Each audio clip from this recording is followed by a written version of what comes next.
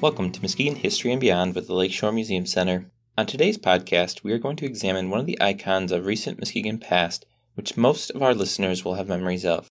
Today, we look at the history of the paper mill. The first paper mill that came to Muskegon came here partially out of a lucky look at a map.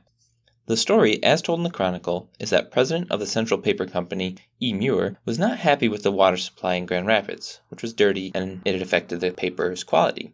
And it was also hard to get during the dry summers when the rivers would run really low. So, he and his assistant took out a map of Michigan and started looking around for a place with lots of fresh water. On the map, they finally centered on Muskegon, which was surrounded by water and had a port. The pair set out to explore Muskegon that week and found the area very suitable. When in Muskegon, they met with the Chamber of Commerce to discuss if they would be able to acquire hemlock wood, which the plant needed to produce its paper. This, the Chamber acknowledged, would be easy with the timber infrastructure in Muskegon. After 2 more visits, Muir decided to build his new plant in Muskegon with some assistance from the Chamber of Commerce.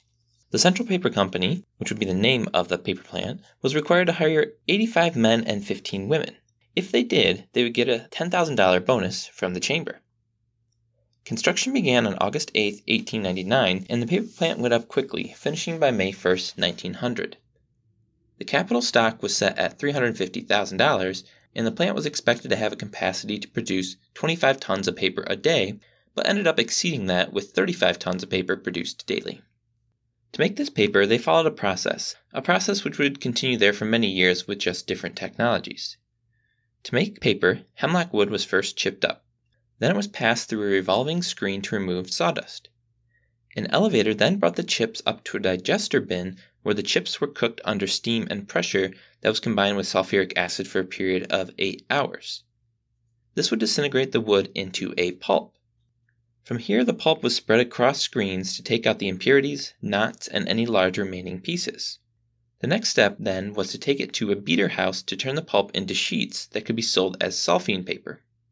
The pulp intended for refined paper was put further along the process. It was brought to a series of screens that pressed on the pulp and then shook it to extract as much water as possible. After this, the pulp was still made up of about 50% of water, and that needed to be removed. To do this, large dryers that were powered by steam originally were used to evaporate out the remaining water. Finally, a surface or covering was added to the paper, and it was rolled and cut into sheets. The Central Paper Company in Muskegon specialized in kraft paper, which was used for things like wrapping packages. By 1902, business was going well, and Central Paper wanted to increase its production and water quality by paying for the city to upgrade the Lake Michigan pumping station to meet their needs as the water around the plant was becoming fouled and left a gray residue not desired in the paper. Instead of the upgrade, though, the plant was connected to the city water mains and paid for the water use, which could top out at 4 million gallons daily. In 1903, over issues with the water supply, the plant built their own water filtration plant on site. This system used gravel and sand to filter the water and make its quality pure enough for paper use. Water quality and the amount of water needed to operate the plant would continue to be an issue in the following years. In 1904 and then again in 1913, the company expanded, building another paper machine in each of these years. By 1907, with the second paper machine, the mill had doubled its capacity and had 500 employed. As the business expanded, Central Paper had to come up with means to attract more workers and keep them. To do this, they began working on a housing project nearby, offering houses for employees at a good cost and on good loan terms. The hope was that they would develop a long-term relationship with their workers and keep them happy and hard-working. The plan seems to have worked, as in 1922 another expansion occurred. This expansion was hoped to double production from 60 tons of paper daily to 120 tons daily. A power plant was also made to stabilize the power supply to the plant. It was expected that some 600 to 700 workers would be employed. At the time, the majority of paper produced was kraft paper. This changed, though, when the Central Paper Company was bought out in 1953 by S.D. Warren. At the time, the plant was outdated and needed work to modernize it and its processes. S.D. Warren purchased the mill to transform it into book paper production to expand their offerings in the Midwest. As part of this, a bleachery was put on the grounds to help whiten the paper, as well as a water treatment plant to purify Muskegon Lake water. S.D. Warren revitalized the plant, bringing it into a new era. However, S.D. Warren would only last until 1967 when Scott Paper bought the factory. Scott helped expand its offering, and by 1975 the plant had its highest employment with 1,200 workers working around the clock producing papers of different types. In 1994, Sappi Limited of South Africa bought the plant.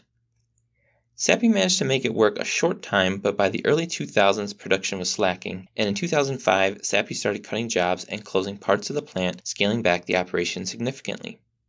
In 2009, due to economic conditions, the plant closed down for good. In 2011, the equipment was sold off and the site was sold to Melching for demolition. In 2013, the main factory building was imploded, and then on July 18, 2017, after removal of asbestos, the final smokestack of the paper mill was destroyed. While the paper plant brought lots of jobs and money to Muskegon, it also had its drawbacks. Most notably, the paper plant was always having issues controlling the odor produced by the paper-making process. Most commonly described as boiled or rotten cabbage smell, if the winds were blowing strong, the smell would carry on into downtown Muskegon. Even in 2006, the plant was fined for the air quality coming out of it under the Clean Air Act. Over the years, the pollution done in Muskegon Lake and the water quality was also substantial. Since the removal of all buildings, the property has sat vacant, but it has been purchased by developers who hope to turn it into a residential and commercial center for the area.